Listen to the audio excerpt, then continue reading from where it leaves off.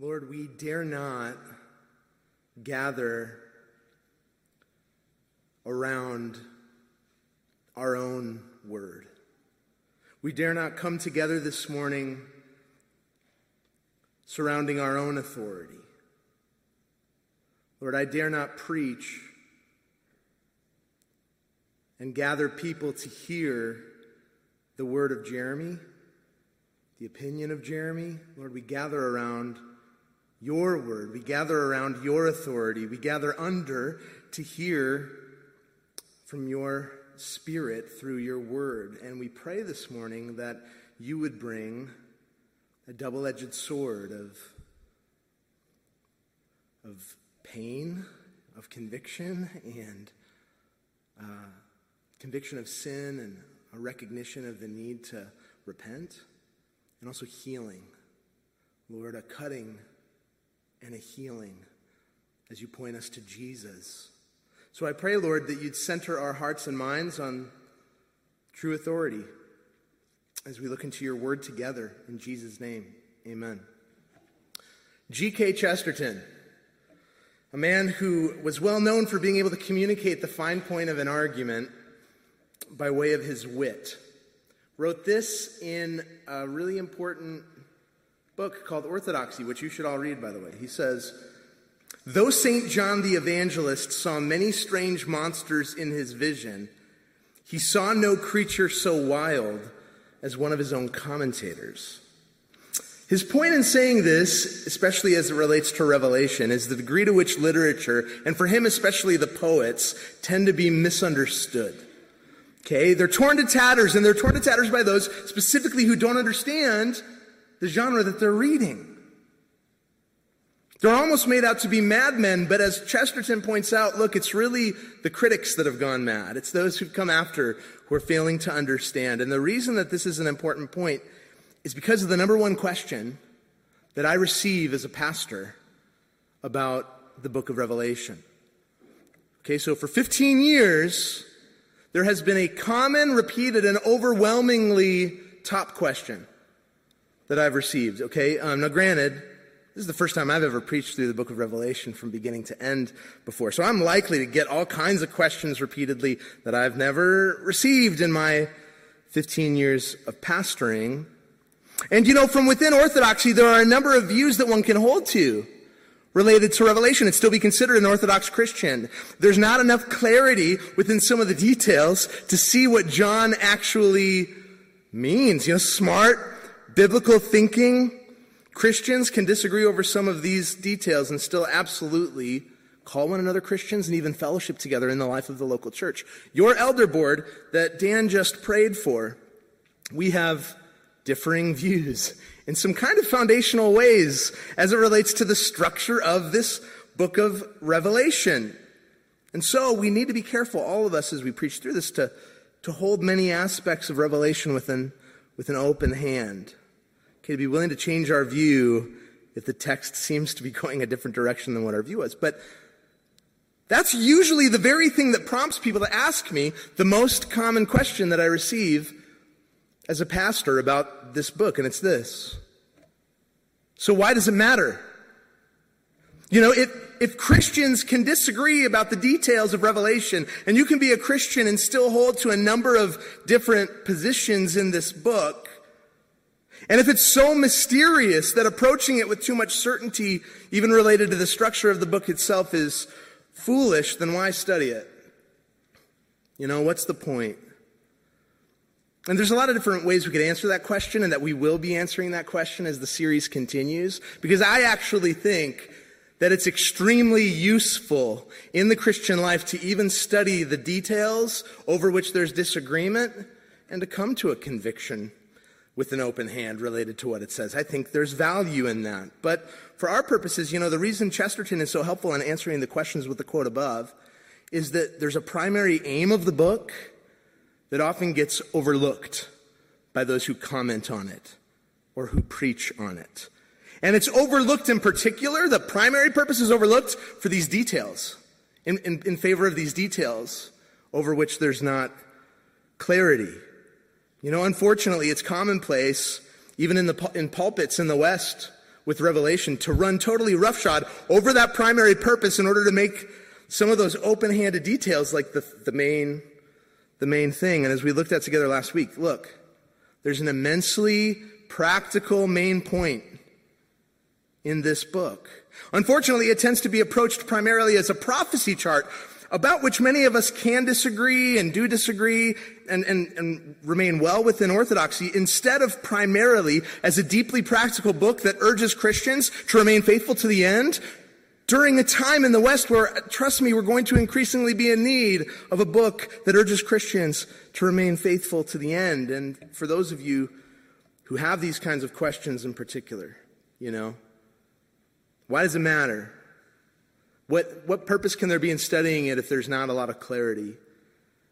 Maybe you're a believer who has these questions as someone who's been frustrated being a part of churches where people just constantly debated non-essential doctrinal matters, and so you're kind of frustrated by that, and you're like, oh, why does this matter? Or maybe you're a skeptic of Christianity You're a skeptic of Christianity who you've read through Revelation or you've heard about Revelation because it is fascinating. I mean, it's a fascinating piece of literature. So if you're reading through that as a skeptic, on the one hand, you're saying, wow, this is really interesting, first century apocalyptic literature. And then on the other hand, you're saying, but what on earth could this possibly have to do with Christians in like a 21st century world, right? And for all of you who are wrestling with that, I want to be able to answer those questions week by week. Because here as we begin our section together, we see a picture of text this morning. We see a picture of why this really does matter. How it really does shape us as Christians. And we can see it this morning by focusing on this vision of this glorious and authoritative figure in Revelation 1, 9 through 20. As with all of the New Testament, but specifically with the Gospel of John, John's letters, so all of John's writings, the question becomes this. Regardless of what you think about God, regardless of where you're at with Christianity and your thoughts about Christianity, your thoughts about religion in general, what do you do with Jesus?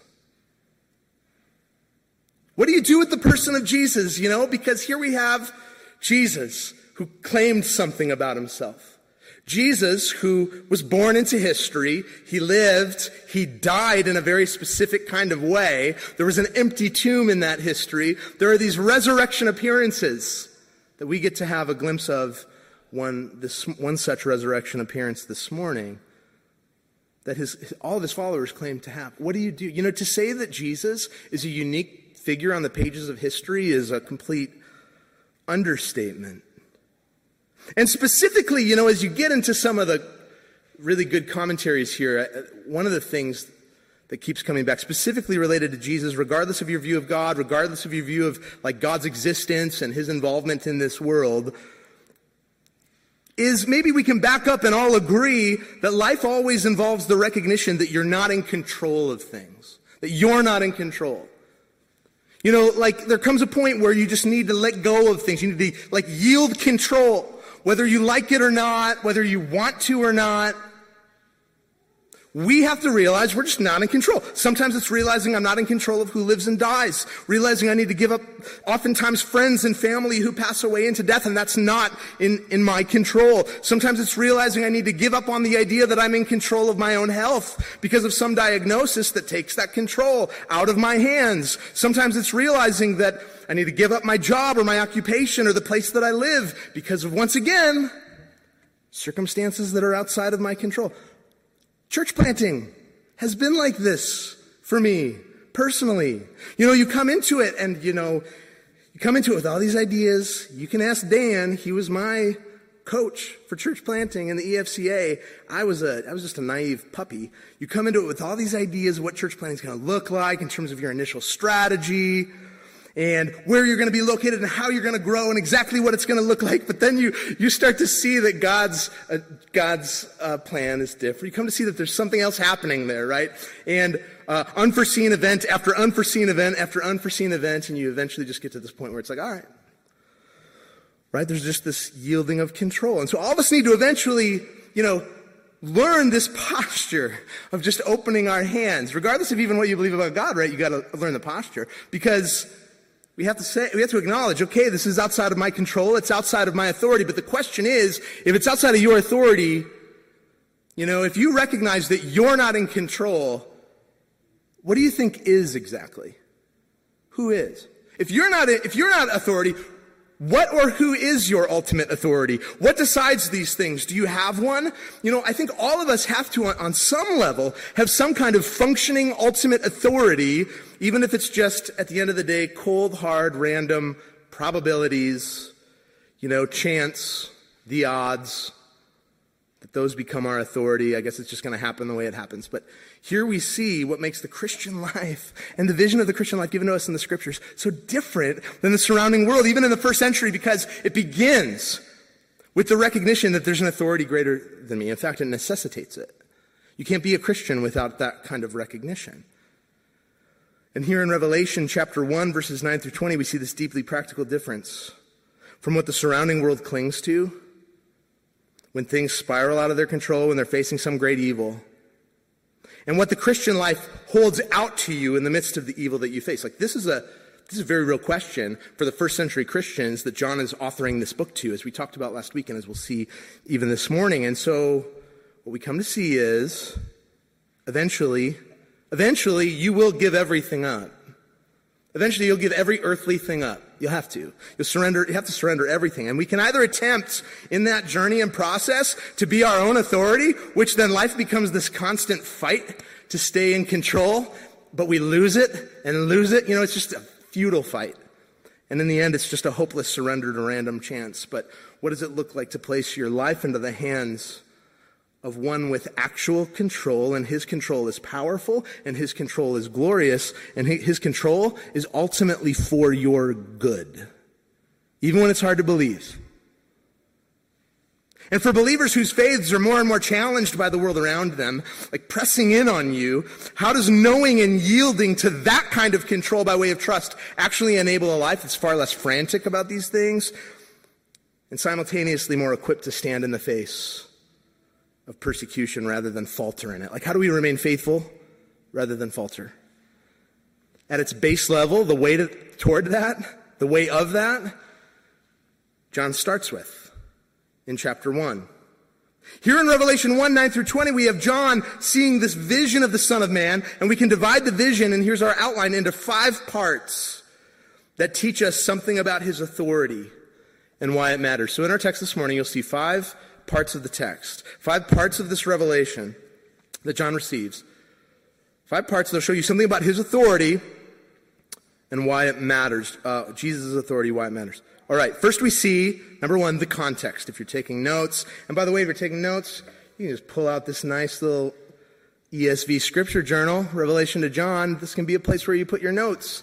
You just take this little sleeve off, and inside you've got the text on one side. This is a gift to you. It's out in the lobby. You can grab one. These nice, thick, cream-colored pages. I love this thing. Okay, so I really do like these. You should get one. But okay, so first we see the context of the vision. Verses 9 and 10. John writes this, I, John, your brother and partner in the tribulation and kingdom and the patient endurance that are in Jesus, was on the island of Patmos on account of the word of God and the testimony of Jesus. I was in the Spirit on the Lord's day, and I heard behind me a loud voice like a trumpet. All right, so here we have John again, and just to reiterate, not seeing any evidence to, upend the beliefs of the earliest Christians, upend the beliefs of the earliest church fathers in the tradition following that this is John the disciple. I don't see any evidence to upend that. I take this to mean John the disciple, and again, we have Q&A after the service. If you have questions about those kinds of things like authorship, it's a great place to do that. And here John gives us the context or the circumstances behind his writing. Why is he writing? And in answering that, John begins by describing himself, who he is in the midst of this writing. He says, your brother and partner in the tribulation and the kingdom and the patient endurance that are in Jesus. So John begins by saying, look, I'm a fellow believer. I'm your brother, but being a fellow believer with you makes me your partner. And it makes me your partner in 3 different realities. First, he says he's their partner in tribulation. Tribulation. Persecution. We'll see the extent to which he faces persecution with them, but he wants them to know that he shares with them in the suffering that they now face. Like, John he's not like writing disconnected, he doesn't have a computer. He's not like writing disconnected from everybody, and sipping a latte thousands of miles away, kind of cheering them on from afar. John is participating with them. He's a partner with them in their suffering, and we'll see to the extent in which that's the case as the world slanders them, socially marginalizes them, forces them into poverty, imprisons them, physically abuses them, and even in many cases will kill them for their faith. But he's not just a partner in suffering or persecution. He's also a partner in the kingdom. We saw this last week, but Revelation begins with this idea that at one point believers were a part of the kingdom of this world in which there was a tyrant over them enslaving them. And by the blood of Jesus, they've been freed from that. And God's brought them into this new kingdom. We'll talk more about what that means and what that looks like. And he's made them actually priests in this new kingdom, right? And this is where we kind of see an already not yet tension that we talked about together last week that we'll see throughout the book. They are already, even now, the recipients of this book in the 1st century AD, members of the kingdom together. The kingdom has already been, in a sense, inaugurated because here you have members of it. John is one, and those who he writes to are also members, and yet they will, in the future, reign with Jesus when he comes to fully bring that kingdom to completion in the end. And so third, so he's a partner in tribulation and in the kingdom and also in patient endurance. They're called to endure presently in the midst of this kingdom that isn't quite consummated, isn't quite complete, right? They're called to endure presently so that they can receive and enjoy the fullness of the kingdom that's yet to come. And that patient endurance, so this is the question, right? So John, all right, how is it possible that you can be going through this kind of tribulation, this kind of persecution, and yet still have patient endurance? On the one hand, it's endurance, so you're continuing on in your faith, but on the other hand, it's patient endurance. I think for me pastorally, oftentimes I might have endurance in my faith, but it's not always patient. Here John says there's this key to patient endurance. What is it? And the readers of this scripture are meant to ask that question of John, and John does two things. He tells them, and then he shows them. He tells them what's at the center of this, and then he shows them what's at the center. He says, tells them, patient endurance in the midst of this is possible because we're in Jesus. We share in his sufferings, we partake in his kingdom, and we endure with his patience that we might receive what is to come. So he tells us it's in Jesus, and then he's going to show us in just a little bit. But John, he's put his money where his mouth is because he finds himself in exile on this island called Patmos, according to the text. It's a small island in the Aegean Sea, real small, real tiny. John tells us he's been exiled there. If you look in the text, he says, on account of the word of God and the testimony of Jesus. In other words, he's been banished there because of preaching the gospel. And the Roman imperial cult of the day, the culture of the day, has painted his gospel preaching as disruptive, as narrow-minded, dangerous. So now John finds himself in isolation for preaching the gospel. And being in isolation, he also finds himself on the Lord's Day. John has this personal observance of what he calls the Lord's Day. What's the Lord's Day? Well, it's almost certainly a reference to Sunday. In the vast majority of commentators, this is the opinion, and for good reason. As we look at early Christian tradition in the scriptures, the gospel writers all uniformly and repeatedly mention that Jesus was resurrected on the first day of the week. And specifically in the book of Acts, where believers break bread together, they get in the habit of breaking bread together on the first day of the week. And then we start to learn about how they talk about the Lord's table, which is almost certainly what was being described in Acts. They're doing this on the first day of the week. And so we see something of this new rhythm in which the church of God would gather on the Lord's Day to worship, to hear the word, and to receive the Lord's table. So Gospel Life Church, when we come together on Sunday to do this, we're joining with 2,000 years of the church. And for good reason. But John finds himself unable to gather. It's the Lord's Day, And he's unable to gather, not because he's forsaking the community, but because of exile. He can't. Because of persecution, he can't gather with other Christians on the Lord's Day, but in his own personal observance, he finds himself in the Spirit. Now, I just need to say, in the Spirit, in this context, there's absolutely not a hint of the idea that this is somehow like some Pentecostal charismatic thing that all Christians should try to seek after, like getting these kinds of visions that John gets in chapter 1. Not only is that, there's no hint that that is the case, actually, every bit of evidence we have points us in the other direction, and I'll explain what I mean in a minute. This is also not like, you see in the New Testament places like Jude. The author of Jude says we should pray in the Spirit.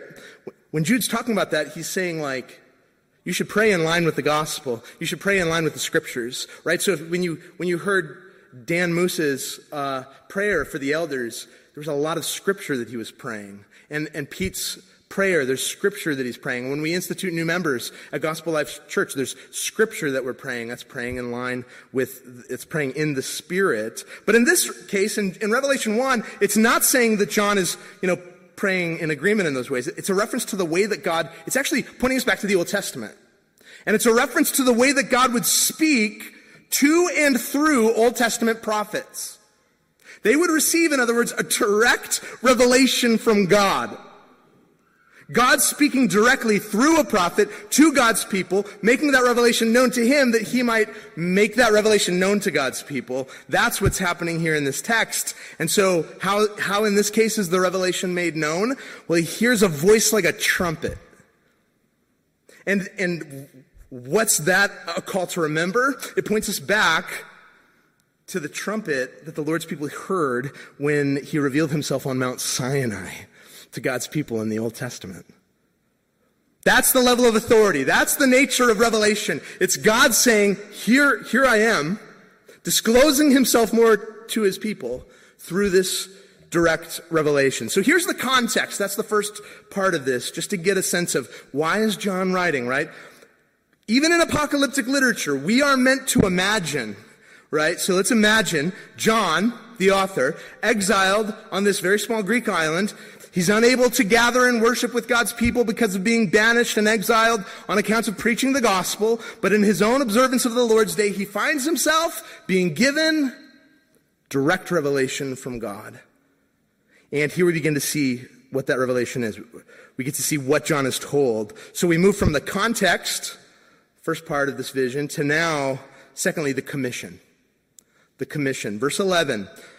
So you heard a voice like a trumpet saying, write what you see in a book and send it to the 7 churches, to Ephesus and to Smyrna, to Pergamum and to Thyatira, to Sardis and to Philadelphia and to Laodicea. So in this revelation, John's given a commission by this voice. He's commissioned, charged to do something. He's told to write down what he sees in a book and send it to the 7 churches, which are then actually ordered in the direction that you'd have to travel if you were to drop this letter off at these different churches. So it's like the travel route is the order that we see in chapter 11. Now, for our purposes, we should just note at this point that writing down that revelation from God only adds to this concept of God's authority. Like, it's additional fuel to the idea that this is not John's message, you guys. It's not from John. It's not his. Like, the churches shouldn't care what John thinks. You guys shouldn't gather with me on Sunday morning to hear Jeremy's opinions. That would be foolish. It'd be nonsense. Please don't ever do that. They're hearing this because it's from the Lord. We're reminded of places like Exodus 17 where God says to Moses, write this as a memorial in a book and recite it to the ears of Joshua. Recite it to the ears of people, of the people. Why? So they'll know that this isn't the word of Moses, right? That this comes directly from the Lord. It reminds you of Isaiah chapter 30, where the Lord says, and now go, write it before them on a tablet and inscribe it in a book that it may be for the time to come as a witness forever. I've used this illustration before, but it's like, when I tell my kids, go downstairs, please, and tell them that they're being too loud. It would tell one of the kids to go tell one of the other kids. that they're being too loud, that they need to quiet down. And oftentimes what will happen is a child will go downstairs and they'll say, something to them, and they'll come back up and everybody's screaming. And I'll say, wait, did you say Dad said that they're being too loud, or did you just try to tell them to quiet down? And oftentimes it's like, well, I just told them to quiet down. Yeah, they're not going to listen to you. They're going to listen to my authority, right? And so there is this sense here too, in which it's like, write this down so that they know that this isn't from you, because they're not going to listen to you. And you know what? They shouldn't. Why would they? And not only does writing this revelation down have this larger biblical sense of authority behind it, but in addition to writing it down, he's to send the revelation to the church to be read as God's revelation. Grace to you, he says. Same way that Paul talks about grace to you. Like, it bears the authority of God's word in the assembly. In the assembly, you know what they're supposed to do with it? They're supposed to read it in their assembly. Just like we're doing together this morning, to read and explain this text, because it's authority. It's authoritative. So we've seen the context of John receiving the revelation, the commission within this revelation to write it down. But now we see why this isn't a particular commission that John can just kind of like sidestep. This isn't really an option. It's not something that he can just kind of pass over for the same reason that I just talked about with my kids in the illustration. When that child then goes downstairs and said, Dad says to do this or you're going to be in some trouble. Well, now that carries can't as easily sidestep it. He can't sidestep this revelation, because now we see where it comes from. We see the commissioner. The commissioner, number 3. So the context, the commission, and now the commissioner, the one giving this commission. Verses 12 to 16, then I turned to see the voice that was speaking to me, and on turning I saw 7 golden lampstands. And in the midst of the lampstands, one like a son of man, clothed with a long robe, and with a golden sash around his chest. The hairs of his head were white like wool, like snow, like white wool, like snow. His eyes were like a flame of fire. His feet were like burnished bronze, refined in a furnace. And his voice was like the roar of many waters. In his right hand he held 7 stars, and from his mouth came a sharp 2-edged sword, and his face was like the sun shining in full strength. Okay, so it began, this revelation, this like experience of John being in the Spirit began with him hearing this voice. But now he turns to see the voice. In other words, he turns to see who's speaking to him, the one giving the commission, the commissioner. And on turning, the first thing he sees are these 7 golden lampstands. Now, it's pretty common within apocalyptic literature, like if you read things like the book of Enoch, where, the author will use a symbol, and then later on in the book, he'll tell us what that symbol is. It's exactly what we see in Revelation, and we're going to see it all over the place. And we see it right here, actually. We'll see at the end of this chapter that these 7 lampstands represent the 7 churches. And the actual symbol of the lampstand itself is a reference back to the temple, where the lampstand was in the holy place, just outside of the most holy place, reflecting light throughout the temple, reflecting in a symbolic way the Holy of Holies back to God's people. And in that symbolism, we're meant to see the mission of the church. As quite a few commentators point out, the local church is meant to reflect the light of the glory of God to the world around them. This is our mission. God gives us his authoritative revelation. God gives us his word. You guys, this is why we planted this church. Our calling is that, like that lampstand, is that we would adorn that revelation, that we cherish it, that we proclaim it to the world around us. It's not something presented as just like true for Christians in some weird kind of way, or just authoritative for us, but not authoritative for the world. In fact, Revelation is going to make it very clear that this is pretty black and white. Revelation, as we talked about last week, is more black and white than most books. So you're either in or out. You're, as we'll see, you either have the mark of God or you have the mark of Satan. You're one of God's people or you're one of Satan's people. Like, this is how Revelation paints this moving forward. This is how Revelation describes this. And we see this, so this mission of the church is to proclaim this authority for everyone, that all might hear, that all might see that they need to repent, because there's judgment coming for those who don't hear and believe, and there's grace and mercy for those who throw themselves on the mercy of Christ. And so in the midst of those lampstands now, so he sees these lampstands. In the midst of them, he sees someone like a son of man. The imagery of this son of man, just like with the lampstands. Okay, so it's hard to describe it like it's really important. Well, it's not meant for us to kind of crudely draw this picture, like to read this through and then like, okay, so here's his, feet, and here's his tongue, and here's the long robe and the sash. It's not meant to put all these things together, because in apocalyptic literature, and Carson's really helpful in pointing this out, but in this kind of literature, there's going to be moments in which the author mixes their metaphors. Why? Because there's going to be things that are like actually contradictory, that don't work together in the image. We'll see like ancient youthfulness. It's sort of like in the Old Testament where you see that Jesus is the lion and he's the lamb, and it's spoken of in the same sentence, and you're not supposed to like draw a picture of like this lion, lamb, mutant, no, is this Jesus? No, like both images in their fullness are what's meant to be understood, right? Because it tells us more about Christ. And so here we see in this picture imagery that should be striking for us. And it comes to us as a reminder again and again of who's in charge, who holds the future, who holds the present, who holds all circumstances that we're in right now, who holds this commissioning, who holds the context of this persecution. The Son of Man.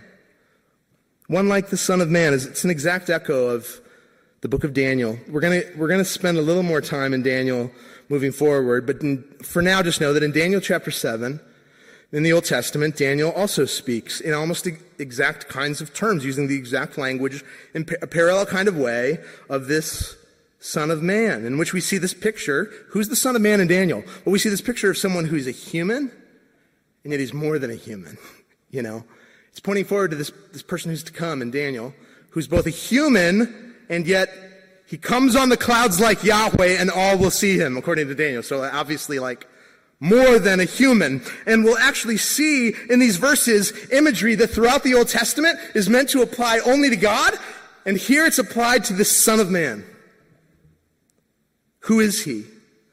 Well, we'll see the identity made known again in chapter 14, but there can be no doubt to whom John is referring. This is a symbolic picture of the risen Christ, and we see this in the text. And so Christ Jesus, the Son of Man, is walking in the midst of the 7 lampstands, showing the readers that he dwells with the churches, that he's with the churches in the midst of their struggle, in the midst of their persecution. And this had real implications for these first century churches that were battling this kind of persecution, to know that this Son of Man that's about to be described is with them. But it also, bears pointing out that while this is 7 churches in the first century who are actually living in this time, it's why we need to, on the first reading of Revelation, always read it in the historical backdrop. We have to, because these 7 churches would have read this a certain way. Okay, while that's true, this number 7 in apocalyptic literature and throughout Revelation also has the sense of completeness, the complete church. And so, this idea of the Son of Man wandering being in the midst of the lampstands is also very, very crucial for us. It has real implications for us as a church. Jesus is vitally present with Gospel Life Church. Jesus knows our state. He knows our condition. He knows our challenges. He knows us and desires to grow us in his likeness and to use us to extend and expand his kingdom, not because he needs us, but because of his grace and mercy toward us. Real implications for us. And John says, so we might ask, well, how does he do that? Well, he says he's clothed with a long robe and with a golden sash around his chest. Now, this long robe and golden sash, it's probably a reference primarily to priestly garments. So if you read through the Old Testament, these kind of garments, most of the time that you find them, these are priestly. But there's this kind of dress ascribes a certain sense of royalty kind of imagery as well. In Daniel, we see that the coming Son of Man is seen as a king with a kingdom. It's said that he receives this kingdom along with the saints, and that he's their authority, he's their, corporate head, he's their king. But here we see, I think, that it's not just royalty that the Son of Man possesses, but also a priesthood, and that actually the means of his royalty is this priesthood. He's a king and a priest. He functions as a priest in the ultimate sense, because not only does he preside over the sacrifice that enables God's people to be in this kingdom, but he is the sacrifice that enables God's people to be in this kingdom. There is a current movement from within Christendom that likes to talk this way. They like to say, can we talk a little bit less about the cross and more about the kingdom? Isn't this more just all about the kingdom? Like, wow, what's with the focus on the cross? And yet in places like Revelation 1, to say nothing of the rest of the New Testament, the cross is vitally central to the kingship, as Schreiner puts it, Tom Schreiner, in his commentary on Revelation, which would be helpful to order and read. He says, the kingdom becomes a reality through the cross. And thus, listen to this, if there is no cross, in other words, if there is no priestly work of atonement, there's no kingdom for the saints. You can't have this talk of this kingdom without the cross, because that's the means by which we know Christ, as we'll continue to see together this morning. And so John in his description says, and the hairs of his head were white like wool, like white wool, like snow. In the book of Daniel, this phrase is used to point to the Ancient of Days. So the Son of Man in Daniel 7 approaches the Ancient of Days. And the Ancient of Days, the text says that his clothing is as white as snow, the hair on his head is like pure wool. And here we see it's not accidental on John's part. He's not like confused. He's not like, oh wait, well, I think I got the story wrong. The Son of Man didn't have the white hair with the white robe. It was actually the Ancient of Days. My bad. No, he's being clear here. He's attributing the characteristics of the Ancient of Days, the characteristics of God himself, now to the risen Christ. Christ is God. Ancient Hebrew culture was a culture that honored, age for its wisdom, and here we see something similar. Like if you were to visit ancient Hebrew culture with white hair, you'd be welcomed and received in a really unique kind of way. You'd be cared for in a unique kind of way. You'd be honored and respected. We have cultures like that today as well, and here we see something similar. The Son of Man is depicted as one with pure white hair. There's a wisdom type of symbolism happening here, an ancientness, and yet his eyes are a dazzling flame of fire. He contains the wisdom of the Ancient of Days, and yet, though ancient, appears with eyes that have not lost their piercing gaze. They have not lost their color. There's an ancient youthfulness, one who's aged in some sense in wisdom, not that his wisdom aged, but aged in wisdom, but not aged in power, like in a lack of power or ability. It says that his feet were like burnished bronze, refined in a furnace. And his voice was like the roar of many waters. In his right hand he held 7 stars. From his mouth came a sharp 2-edged sword, and his face was like the sun shining in full strength. This is the nature of the power of this Son of Man. With feet like burnished bronze, we find one who can very easily crush his enemies under them. Even his voice is powerful, like the roar of many waters. And in his power he holds the 7 stars in his right hand. What does that mean? Well, by the end of the chapter, the author tells us that the 7 stars are actually the 7 angels of the 7 churches. Oh, thanks, John, for clearing that up.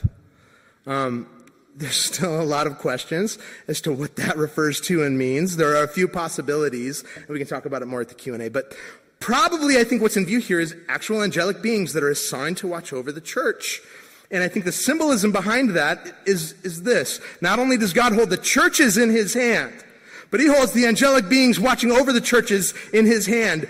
He has this kind of authority, and his authority only extends on from there, because out of his mouth comes this 2-edged sword, which throughout the Old Testament is this symbol of the Word of God, which both cuts and heals with both of its edges. In this context, it really demonstrates judgment. As in chapter 19, this Son of Man's going to come back to judge the nations, and the text tells us a sword comes from his mouth, right? And his face shines like the sun. And not just the sun, but the sun in all of its brightness and all of its strength. Have you ever tried to stare at the sun? Maybe when you were a kid. Titus knows what I'm talking about. I've been there, Titus. You think you're invincible. You think that you can just handle this, and so you look up, and you don't know. You don't know yet. You don't know that you're going to be seeing a giant yellow spot for the rest of the week, but you really want to see this thing and get some focused look at this giant star, and so you stare at it, and what happens? Your eyes water, and you're blinded, and maybe you get a headache. It's bad. And this is just like kind of a weak picture of what it's like to stare upon the glory of God. The pagans in the first century would routinely tell Jews and Christians that they were actually probably atheists. They would laugh at Christians because they would tell the Christians and the Jewish people, they'd say, you can't ever show me your gods, Show me your God. I can show you my God. Show me your God. Sure, you can speak of your God as being active in history. You can tell me something about your God, but the pagans, they could actually fish in their pocket and pull out their God and say, here's my God. Where's yours? You're essentially atheists. You can't show me your God in the way that I can show you mine. Actually, there's a story told from, I think, around the 2nd century where there's this old Jewish man who's standing before the Emperor Trajan, and he's supposed to give an account for his teaching in the 2nd century. And Trajan's just mocking him. He's just laying it on about how, why can't you show me your gods? You don't even believe in a God because you can't even show me this God that you're talking about. It's really nebulous. And after being mocked for a while, this Jewish man finally says, okay, all right, I'll show you my God if you can gaze and gaze and gaze on the face of one of his emissaries. And Trajan sits back on his throne and replies, great, finally, show me this emissary, and I'll gaze and gaze and gaze upon him, and then you can finally show me the face of your God. And the old Jewish man says, then gaze and gaze and gaze, sir, at the sun. His point, of course, is that the God of the Bible is so glorious that you can't simply contain him in your pocket the way that the pagans could, right? What the pagans understood as a strength of their faith, the Christians laughed at as a trifle. It's sort of like in the book of Genesis when Jacob steals the household gods of his father-in-law. And, there's kind of this theme that the author of Genesis is getting back to again and again, where it's pagan gods are so powerful that they can not only be seen and looked upon, but they can be stolen and hidden and sat on and buried and apparently, put in your pocket to take out and just show whoever wants to see this, and then just put it back in your pocket. And yet here you have the risen Christ in all glory, and his face is like the sun. He appeared in history, but in his risen, resurrected body, he displays a kind of glory that's unequaled. Unequaled in majesty, unequaled in glory, unequal in power. It's hard to even put the kind of glory that Jesus embodies into words. And so here, after seeing this glorious Christ, a picture of this glorious Christ, now we go from the context, the commission, the commissioner, Jesus himself, to now, real quickly, the contrast. Fourthly, the contrast between him and John. What's John's response? What's his reaction? Verse 17, when I saw him, I fell at his feet as though dead, but he laid his right hand on me, saying, fear not, for I am the first and the last, the living one. I died, and behold, I am alive forever, and I have the keys to death and Hades. John just faints away as though dead. He crumples. The picture here is actually one who faints like they just had a heart attack, and a massive heart attack, and just died. It's instantly falling down on an instant, pile on the floor, and yet the Son of Man lays his right hand on him, and it's here that we see the contrast between this one who's so weak and powerless that he falls crumpled to the floor, and the Son of Man who says, fear not, I'm the first and the last, the living one. I died. I actually died. And behold, he says, I am alive forevermore, and I have the keys to death and Hades. In other words, while John falls away as though dead, Jesus tells them, you have nothing to fear. You have nothing to fear. Why? Because I've conquered death. And that has something to be said for first century Christians who are actually said later on in the book to not love their lives even unto death. Do not fear. You can trust my authority. I've risen you into a new life, and the life that I give you can't be taken from you. And so the passage ends finally with this command, okay? So the context, the commission, the commissioner, the contrast, and now the command. This outline brought to you again by thesaurus.com. Verses 19 and 20. Write therefore the things that you have seen, and those that are to take place after this. As for the mystery of the 7 stars that you saw in my right hand, and the 7 golden lampstands, the 7 stars are the angels of the 7 churches, and the 7 lampstands are the 7 churches. Okay, so sometimes, and this is kind of to circle back on what we were talking about at the introduction. Sometimes verse 19 is primarily seen as a structure to the book of Revelation. And it may be. I don't know. I don't think it is. But there are some who say, like, look, he's saying, telling John to write, it's like an interpretive key. Write the things that you've seen, that's chapter 1. Those that are, that's the churches present, chapters 2 and 3. And then those that are yet to come, and that's 4 and onward. There are those like myself who say, so it's a letter written to these 7 churches, and only the 3 first chapters are concerning them, when in fact they would have heard all of them in a very specific kind of first century framework and with a first century backdrop. But regardless of how you see this, and there are different views, I think one thing that we should be able to agree on is that's not the primary purpose of verse 19, not in this context anyway. Here, in fact, it's not the interpretive grid or the framework or the structure that's important, but rather the command. There's an imperative that John is given by Jesus, and that takes preeminence. In other words, in light of the reality that this commission comes from none other than the risen Jesus, who stands there in all authority, John is now commanded to start writing. And of course, his unstated response is what? Yes, I will. Why? Because here you have one speaking who cannot be denied. Here you have one speaking, friends, who cannot be denied. And it's not that he can't be denied because he exerts some kind of enslaving force over his people, making them to do something, but because the very nature of his glory and who he is compels them to want to follow, compels them to hear his voice and obey. Here you have one speaking who cannot be denied. Will you deny him? Or will you, in seeing the reality of who he is and what he's done, react with a kind of trust that enables you to stand in the midst of hardship? In other words, how will you this morning respond to Jesus Christ? Will you respond by faith in an authority that not only is greater than your own, but that made a way for you to know him? That though you fell away as though dead, you were crumpled to the floor in comparison. Though you're spiritually bankrupt, you have nothing to offer this God on your own merits. This holy God on your own merits. Though there's this deep contrast between people and God, this authority made a way for you to know him by his death. Taking the punishment that we deserved at the cross that we might have life with him. And this is the kind of life that nothing can rob you of. You have a present life in his kingdom. And yet, that kingdom will come and will be inaugurated into that kingdom even more. Will you trust him?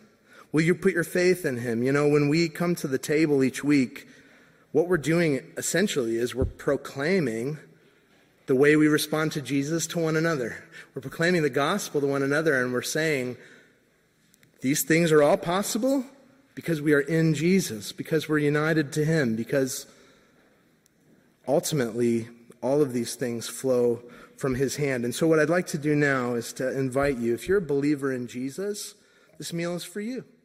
You can come forward and take.